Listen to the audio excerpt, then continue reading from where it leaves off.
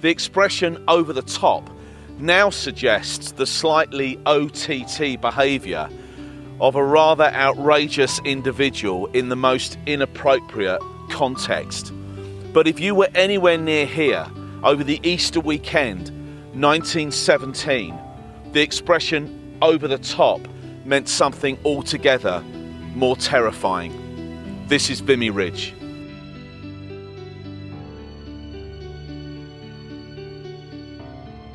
This is one of the worst First World War killing fields of France and Belgium, and it was at places like this that the expression over the top finds its origins. At 5:30 a.m.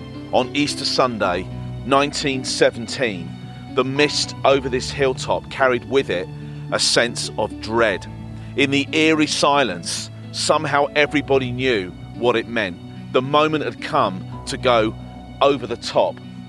The whistles were sounded by the officers across the trenches, and 35,000 men dutifully stepped into hell on earth. The firepower that was unleashed onto Vimy Ridge over that Easter weekend 1917 was greater than the whole of the Battle of the Somme combined, and it changed the course of the war. And yet there was another battle that was fought at Easter on another hill, a high point known locally as Golgotha. That old Aramaic word translates into English as Skull Hill. It was both a rubbish tip and an execution site. To understand it, we need to rewind back 5 days to the previous Sunday. A conflict is reaching boiling point, and both sides are out in numbers. As Jesus enters into Jerusalem through the old East Gate on the back of a donkey, people came out of their houses as the drama unfolded. They waved palm trees in the air and laid their coats on the ground ahead of this hero of the ordinary. They shouted Hosanna in adoration and praise of this man Jesus. But many of them were back on the street by the end of the working week, shouting kill him, as Jesus was sent down to be crucified. The information boards all over this site explain why the Battle of Vimy Ridge took place. But the Jesus story, it makes no sense, does it? Sure, he may have said some things that went against the grain, but why the conflict? Why the hate mob? Why the cross on Easter Hill?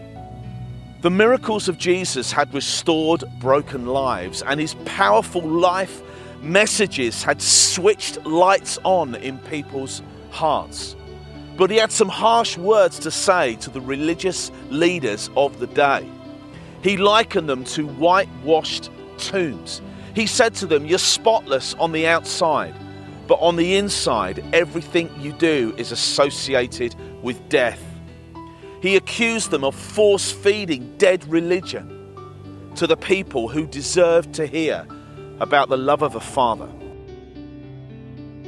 When Jesus picked up his cross and he walked up Easter Hill, it was all part of God's plan to open the door of eternal life to anyone who would simply receive. Jesus went over the top, sacrificing himself in a divine substitution for every person, past, present, and future, who has said no to God and has chosen instead to live their life their own way. And then through his resurrection, Jesus neutralized the firepower of death. So what does it mean for ordinary people like you and me?